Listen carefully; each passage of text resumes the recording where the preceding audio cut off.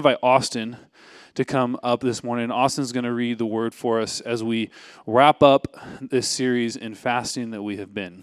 Thanks, Austin, for reading. If you all stand for the reading of the word this morning. That was my line. Good morning, church. It's good to see you all. Vertical or horizontal? Always a question. It's great to be up here. I don't get to be up here very often. They don't let me. I'm reading out of Esther 4 this morning, and I'm actually reading the whole chapter, so brace yourself. It's a long one. Starting in verse 1. When Mordecai learned of all that had been done, he tore his clothes, put on sackcloth and ashes, and went out into the city, wailing loudly and bitterly. But he went only as far as the king's gate, because no one clothed in sackcloth was allowed to enter it. In every province to which the edict and order of the king came, there was great mourning among the Jews, with fasting, weeping, and wailing. Many lay in sackcloth and ashes. When Esther's eunuchs and female attendants came and told her about Mordecai, she was in great distress. She sent clothes for him to put on instead of his sackcloth, but he would not accept them. Then Esther summoned Hathach, one of the king's eunuchs assigned to her to attend her, and ordered him to find out what was troubling Mordecai and why. So Hathach went to Mordecai, in the open square of the city in front of the king's gate. Mordecai told him everything that had happened to him, including the exact amount of money Haman had promised to pay into the royal treasury for the destruction of the Jews. He also gave him a copy of the text of the edict for their annihilation, which had been published in Susa, to show to Esther and explain it to her. And he told him to instruct her to go into the king's presence to beg for mercy and plead with him for her people. Hathach went back and reported to Esther what Mordecai had said. Then she instructed him to say to Mordecai, "All the king's officials and the people of the royal provinces know that for any man or woman who approaches the king in the inner court without being summoned, the king has but one law, that they be put to death unless the king extends the gold scepter to them and spares their lives. But 30 days have passed since I was called to go to the king." When Esther's words were reported to Mordecai, he sent back this answer: "Do not think that because you are in the king's house, you alone of all the Jews will escape. For if you remain silent at this time, relief and deliverance for the Jews will arise from another place, but you and your father's family will perish. And who knows but that you have come to your royal position for such a time as this?" Then Esther sent this reply to Mordecai: "Go, gather all the Jews who are in Susa and fast for me. Do not eat or drink for 3 days, night or day. I and my attendants will fast as you do. When this is done, I will go to the king, even though it is against the law. And if I perish, I perish." So Mordecai went away and carried out all of Esther's instructions. This is the word of the Lord. Thanks be to God. Thank you, Austin. Thank you, Mitchell, as well. You set me up well in drawing sort of this comparison between feasting and fasting, so I appreciate it. We are continuing on fasting. Today is our last sermon on fasting. And I have to admit, I do not think my life is one that is characterized by fasting. And it wasn't really until about almost 20 years ago that I went to a part of the world where fasting was a significant practice. In 2004, I moved to Kashmir in North India. And in that part of the world, the majority of the people there are Muslim. And many of you might know that Muslims, during the holy month of Ramadan, will fast from eating all day, from sunup till sundown. They won't drink anything, including water, and they don't smoke. And so the whole world sort of changes. The rhythm of the day completely adjusts for the fast. So if you are out and about, you would see people walking around lethargically because they're hungry and they're thirsty, sort of physically in anguish. All of the restaurants and chai stalls would have signs up that say open for non-Muslims only, and they put up these giant curtains that sort of block the view into the restaurant. So if you're sneaking in, you can get away with it, right, from breaking the fast. And so it was a common thing as an outsider because they sort of assumed you didn't care about the fast. And so a lot of my friends, I'd go in to their homes or into their shops where they were working, and because I was there, they would ask if I had water in my backpack and ask me for a sneak of water, or they would light up cigarettes, and because pretty much everybody there smokes, and then when someone would walk in this shop or wherever, they'd pass me their lit cigarette to make it look like it was mine. But fasting was serious business. It was a whole adjustment. Now, I, again, didn't grow up in a tradition where fasting was emphasized. But what was interesting about fasting in Kashmir was that it was communal. It was public. Everybody did it together. In sharing together in the fast, everyone knew what everybody else was feeling. They knew the hunger pains of the person next to them. Since all of the men smoked, they all knew what it was like, longing for the next puff. They could empathize. They could relate. They knew the sufferings, the thirst. They knew what their friends were experiencing. In the same context, going from fast to feast was equally communal. If you were out and about at sunset when the fast was broken, people would join together and invite you into the feast. They would pass around water and dried fruit and nuts and dates to consume as they broke the fast. On one particular day of the fast, I happened to be on the bus at Iftiar, which is the moment when the sun sets and the fast is broken. And people pulled out their bags and are passing around their bags of dates. And I had this one little old lady basically shoving a date in my mouth, trying to get me to join in. That in the evenings during the fast, there would be celebrations and parties, and everybody was invited to the feast. Both the fasting and the feasting were significant community events. Scott and Mitchell have spoken the last 3 weeks on fasting. We have explored how fasting for followers of Jesus is aimed at offering ourselves to Jesus, experiencing growth in holiness, how fasting can amplify our prayers. And today we are exploring fasting as a discipline that enables us to stand with the poor, the marginalized, and those who are typically left uninvited to the feast. Of course, these four things often overlap and are interconnected. In some ways, it feels difficult to separate them out. Hopefully when we're praying for people and fasting for people, standing with them, we're also petitioning that their grief and their sorrow would go away. Today's scripture passage is in the book of Esther. Esther is a queen who stands in solidarity with those who are mourning while petitioning and pleading for deliverance. So, if you know me, you know that I like context, and picking one chapter out of the book of Esther doesn't tell us the background. And I have to sort of lay the foundation of chapters 1 through 3, so I'll do so briefly. In Esther, the Jews are in captivity.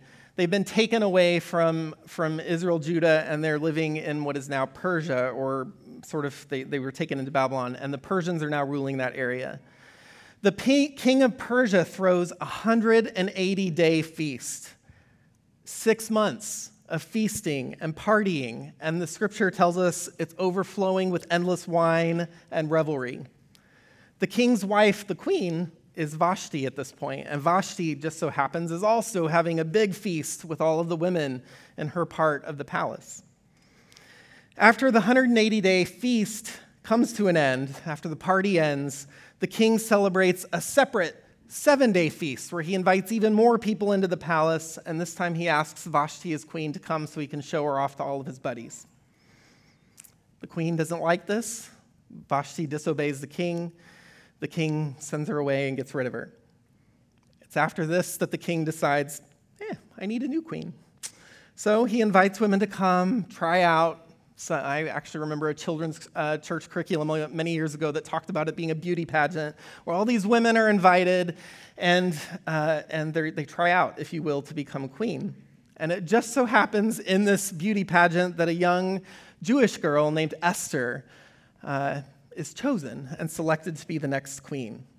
Now, it happens that Esther is the adopted daughter of a man named Mordecai, who has connections with the court. And yet, neither Mordecai nor Esther have expressed who they are, that they are in fact Jewish people inside the court. the king throws yet another party, another feast, to celebrate his new queen. Mordecai uncovers a plot to assassinate the king, and Haman, the prime minister of the king, he is really proud and arrogant, and he decides he wants everyone to bow down to him. And so Mordecai won't do it. We don't really know why, but Mordecai won't. So Haman plots to kill Mordecai and to get rid of all of the Jews. And so the king declares that all of the Jews are to be killed.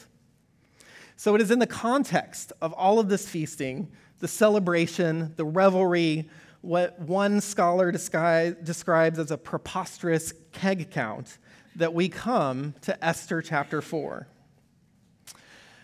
So looking at Esther chapter 4, we're just going to look through this verse by verse.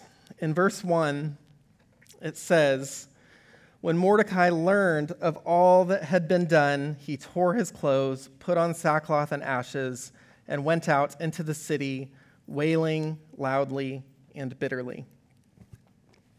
So all of this is a symbol. It's a public display of mourning, of sadness, of grief. It's what one scholar, Ayelet Seidler, describes as petitionary mourning, asking, begging, pleading, and publicly showing mourning. Some of you might know, but sackcloth, sometimes it's described as burlap, sometimes it's said that it was made out of goat's hair, sometimes it's said it was made out of hemp or some rough material, but regardless, it's not something that's comfortable. It's not our cozy sweats that we pull on or our flannels. It's uncomfortable, not something pleasant. Ashes, wailing, all of this is showing a deep level of concern and remorse and sadness. In verse 2 of this chapter, it says, "But he went only as far as the king's gate, because no one clothed in sackcloth was allowed to enter it." Now, the contrast here is interesting. Mordecai is mourning, he's upset, he's visibly distraught, and he's not allowed into the place of feasting. The palace is off limits. I mean, who wants a negative Nancy or a buzzkill at the party?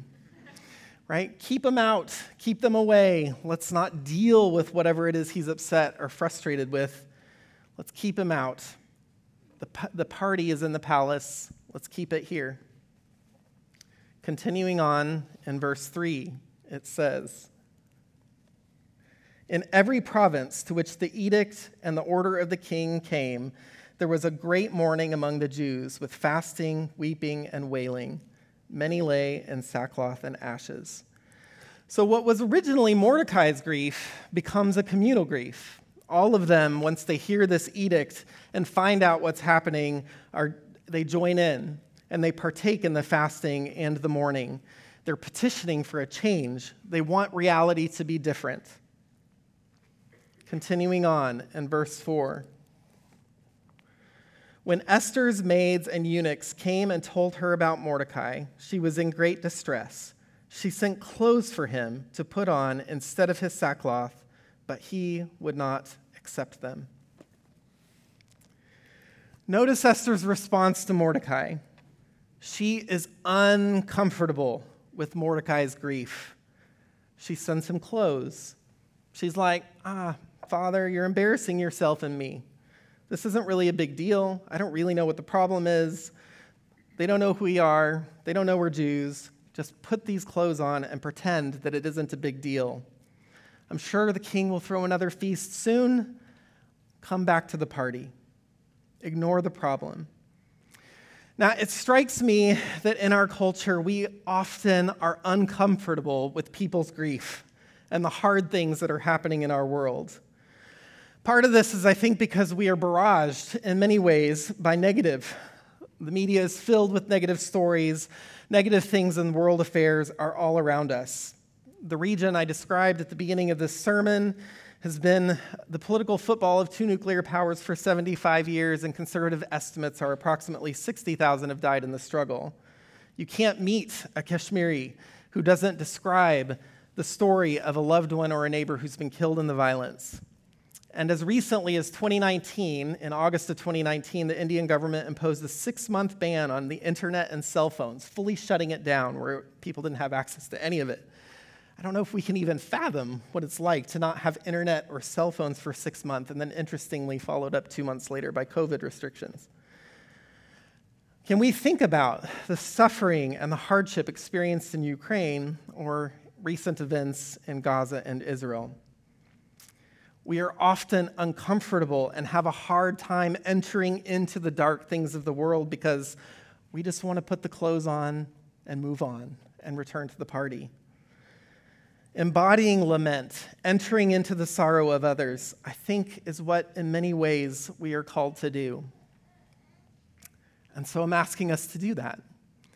Let's take a minute to listen, to embody, and to feel the pain of our world, to enter into the darkness of the headlines, Israel, Gaza, everything that's happening there. So let's take a minute, close our eyes, and petition on behalf of our global neighbors that God would intervene.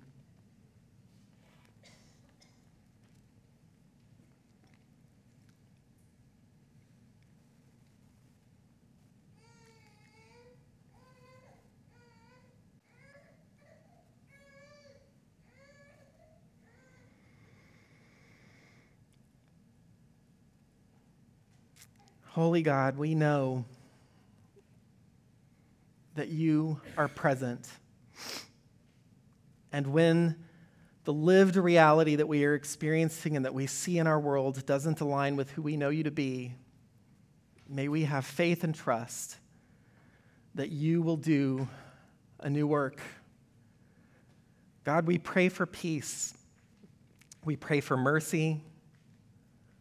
We pray that you would send angels to Israel and Gaza, that a miracle would occur, and may we be willing to intercede and to petition and to mourn alongside those who are suffering there. We pray this in Jesus' name. Amen. Let us not put on the clothes and return to the party.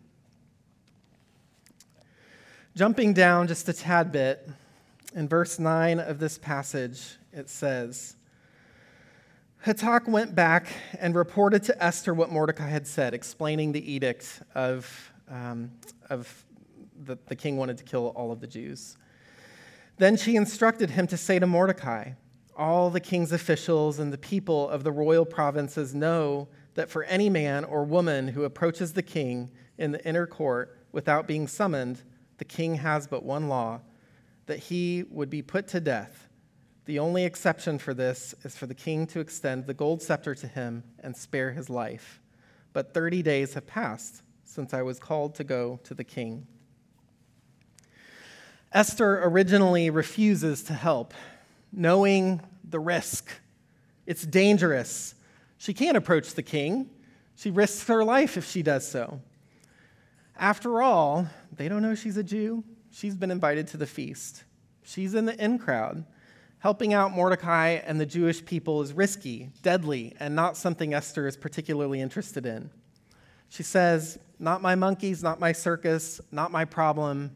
Mordecai, you figure it out. This, sort of taking this into our day, this is hard, right? What power do we have to solve problems like Israel and Gaza? What power do we have to solve the problems of Ukraine or the region of Kashmir that I described? I think sometimes it can be overwhelming, and we can at points feel powerless to solve the problems. And yet, I fear that often leads us to doing nothing. And yet, fasting, mourning with, and petitioning our holy God is what we can do. It is a powerful thing that we can do. And let us not lose sight of that power.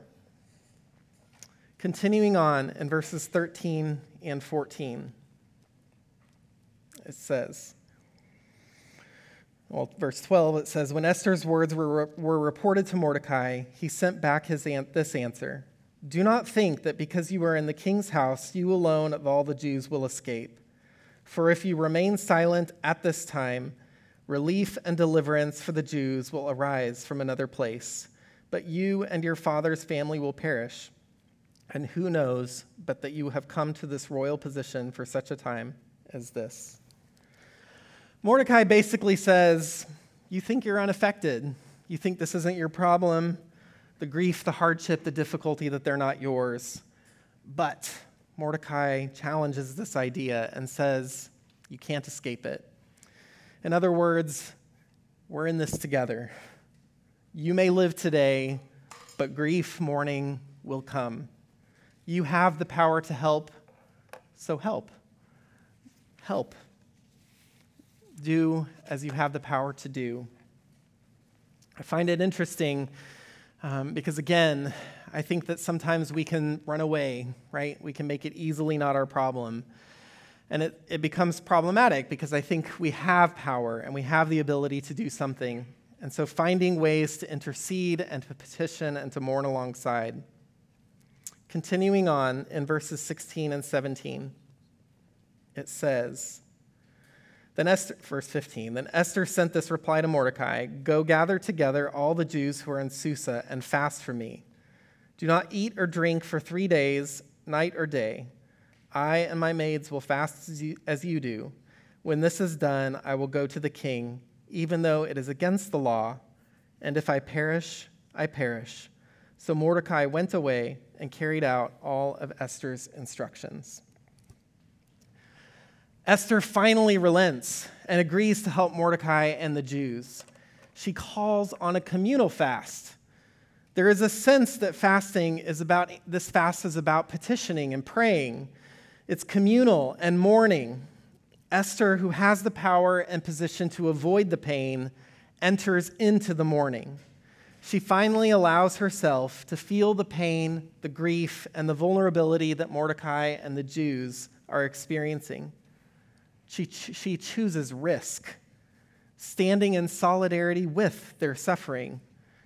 Fasting is certainly a part of a request for deliverance, but it is also a stand with a people that are experiencing hardship and risk. She chooses to enter in, takes on the pain, and chooses to relate. There does seem to be a power in participating with people in their suffering and pain. The region that I described at the beginning in Kashmir, they have a lot of tourism there. And in 2014, I was doing research in that part of the world, and they sell a lot of shawls. And those shawls are often, in most of the shops, they're pretty small and narrow little shops, and they stack up their goods. It's not like if you go into a department store here where everything's out on a hanger and displayed where you can see it. It's meant for shopkeepers to actually do something and to show off their skills. And so they have all of these little shawls that are folded up neatly, and they're put into these little plastic liners. And Kashmiris, they sort of have a reputation. If you went to other parts of India, they would be described as a good sort of con artist, right? That they're able to sort of take advantage of their tourist customers. That's their reputation. And so when I was working with them, I kept hearing this theme from them that they felt victimized by their customers, that they felt taken advantage of by their customers, and it sort of didn't line up with how people described them. And so after a while, they finally, I can remember one particular day, it was very, very busy in the shop, and so the shopkeepers were all busy doing things, and they asked me to join in, which was great. And so I actually started trying to sell these shawls, and a customer would come in, and she would say, "Oh, I want a red shawl." And so you'd go over to the red shawls, and you'd pull it out of the plastic liner, and you'd throw open the shawl. And you'd pull out 2 or 3 in that same manner, throwing them open. And then she'd say, "I want better quality." So you'd go to the better quality section, you'd pull out the plastic liner, throw open the shawl, and you'd throw out 2 or 3 more. And then she'd say, "Never mind, I want a yellow shawl." So you go over to the yellow shawls, and you'd take it out of the plastic liner, and you'd throw it open, and she would feel it and kind of bicker, and she'd ask the price, and you'd do this, a lot. And then she'd get up and walk away and not buy anything. And all of a sudden, in the moment when I looked at the 50 shawls spread out that I had to fold neatly and put back in the liner and stack back on the shelf where they belonged, that I began to feel their pain, that I began to empathize with. It wasn't simply that they were the con artists taking advantage of the customers. Oh no, I feel their hardship and their pain. Sometimes it's in participating with that we can truly begin to understand and resonate. In participating with, we can physically enter into the pain of another, even if only in a small way. Fasting can allow us to feel the pains of hunger that our friends who are hungry live with. It is a powerful physical demonstration of solidarity with our Ukrainian or Middle Eastern friends who may not easily have a warm meal. Solidarity with our friends experiencing natural disasters, like in Maui, or in a small way relate to the homeless in our own community. I think sometimes as Westerners, we can separate our physicality, our physical bodily selves, from other parts of life. But imagine this scenario. You're rushed to the hospital with a child who needs a complicated risky heart procedure. You're grief-stricken, terrified, and in your hospital room, it just so happens that out your window, you can see the club next door. And your family and your friends, Pastor Scott, Pastor Olivia, are all headed over there to the club to live it up, to feast. Tell me, our physical displays of concern don't matter. They do. Our physical displays of concern allow us to connect with others and in some way allow us to enter into the pain of others, to be present for and with their suffering. What we do physically with our bodies matters. Fasting is one tool and one path that allows us and presents us with the opportunity to stand in solidarity with those who are suffering, granted in a small way. To physically demonstrate that you are with, mourning alongside, and in that we can petition the Most High, holy, loving God on behalf of those who are suffering. I think it seems obvious that in the book of Esther, there is a significant contrast between fasting and feasting. According to Catherine Gwyther, the first 4 chapters of the book of Esther presents feasting as a Persian pastime. Mordecai and the Jewish community in Esther are ultimately drawn into and pitted against as those who fast and those who grieve and those who mourn. If you read to the end of the book, we know that Mordecai has been invited in to the feast. And in fact, a holiday is declared called Purim that Jewish communities today still celebrate. It's interesting that in Purim, in the celebration of Purim, even to this day, both fasting and feasting are a part of that celebration.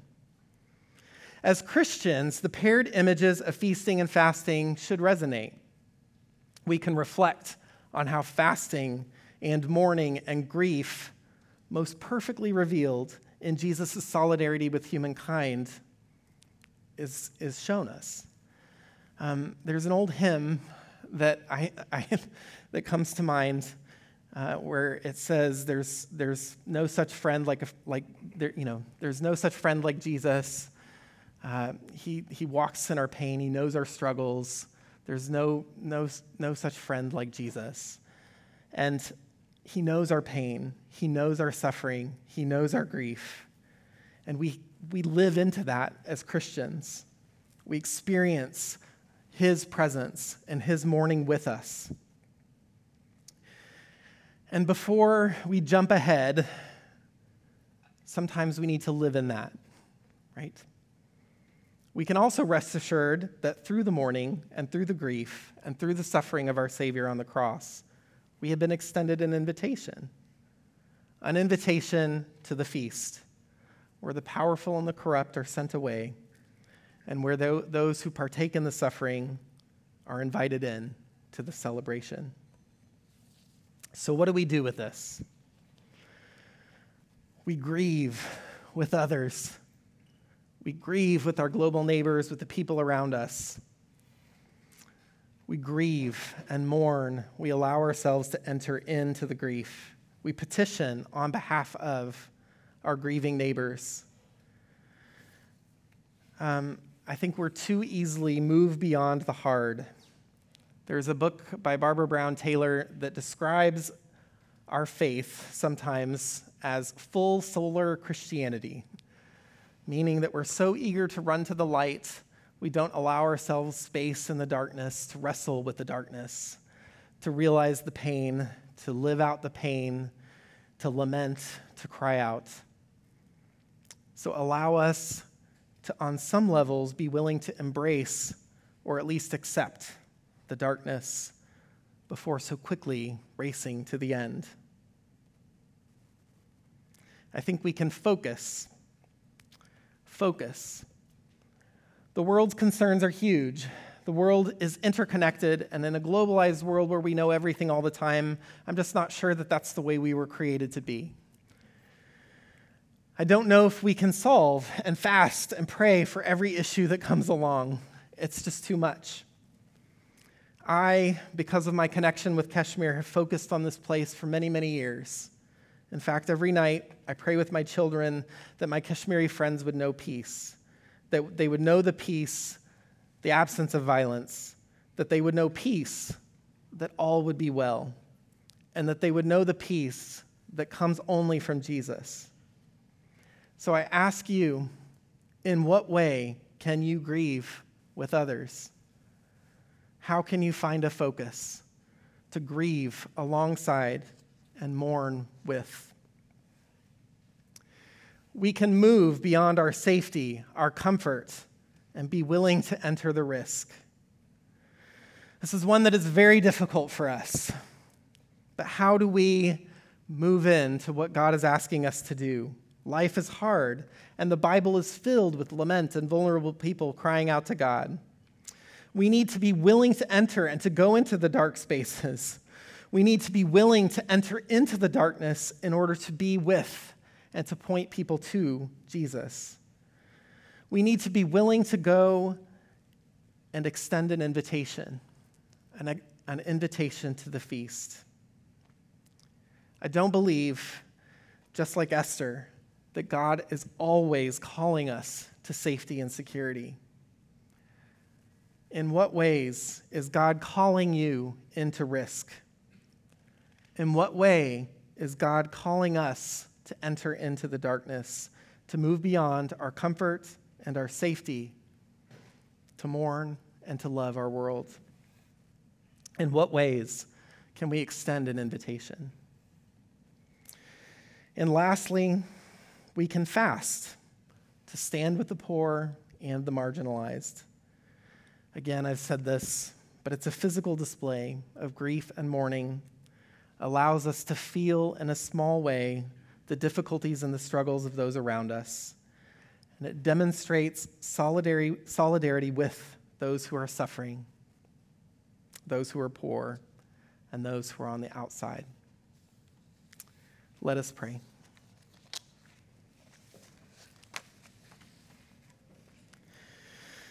Holy God, we thank you for your word. We thank you for how through mourning and through the sadness and through the grief, we can see the feast and we can see the invitation to it. God, may we not be too quick to run through it. May we stand in solidarity with those who are suffering. May we experience their pain so that we can relate and empathize. And may we extend invitations to those around us and to our world that's in desperate need of a Savior. Pray this in Jesus' name. Amen.